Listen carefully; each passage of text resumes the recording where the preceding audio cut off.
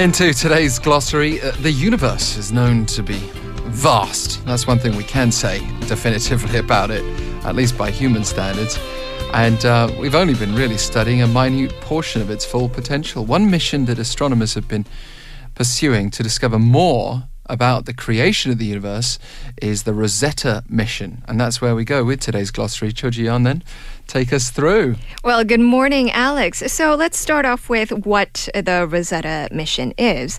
It was a groundbreaking £1 billion mission launched in 2004 to chase, orbit, and land on a comet.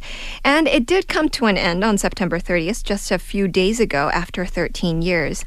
The spacecraft spent 10 years chasing comet 67P Churyumov-Gerasimenko, almost 500 million miles from Earth, before landing a probe called Philae on it in November 2014. And the probe's batteries ran out within 3 days, forcing it to go into hibernation. And it has effectively been out of touch since then, although it was revived briefly in June and July of 2015 as the comet moved closer to the sun and getting the energy from that, apparently. And Rosetta actually takes its name from the Rosetta Stone, and the great significance of the stone is that it provided the key to deciphering Egyptian hieroglyphics. Scientists hoped that the Rosetta mission will unlock the mysteries of how the solar system evolved.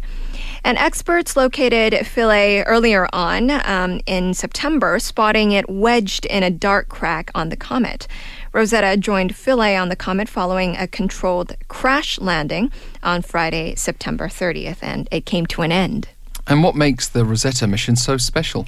Well, this made several firsts in space exploration. It is the first mission to orbit and land on a comet so far. That makes Rosetta one of the most complex and ambitious missions ever undertaken. Scientists had to plan in advance, but in the greatest possible detail, a 10-year trip through the solar system. So approaching, orbiting, and landing on a comet require delicate and spectacular maneuvers. So the comet 67P Churyumov-Gerasimenko is a relatively small object, about 4 kilometers in diameter, moving at a speed as great as 135,000 kilometers per hour. In space terms, that sounds incredibly fast, and 4 kilometers in diameter sounds to me massive. But again, we are talking about relativity. That's right. And we know very little about its actual surface properties, which now Rosetta has helped to better understand. Rosetta is the first spacecraft to witness how a comet changes as it approaches the increasing intensity of the sun's radiation. The comets developed a so-called coma, or essentially the comet's atmosphere, and the two characteristic ion and dust tails. So Rosetta's lander will obtain the first images from a comet's surface and then make the first in situ subsurface analysis of its composition.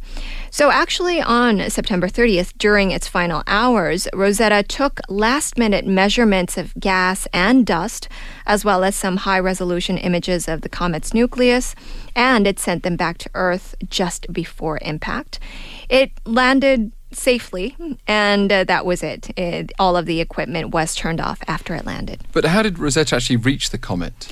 Well, the comet 67P Churyumov-Gerasimenko loops around the sun between the orbits of Jupiter and Earth between about 800 million and 186 million kilometers from the sun.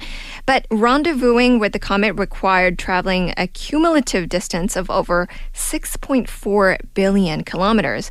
And no launcher was capable of directly injecting Rosetta into such an orbit, so they needed gravity assists from 4 planetary flybys, 1 of Mars back in 2007, and then 3 of Earth, 2005, 2007, and 2009. Well, a long circuitous trip that took 10 years to complete. You need patience in this game, don't you? Yes. We know very little about space, and so the more detailed you can get, the better. Cho Ji-yeon with today's glossary. Thank you. Thank you, Alex.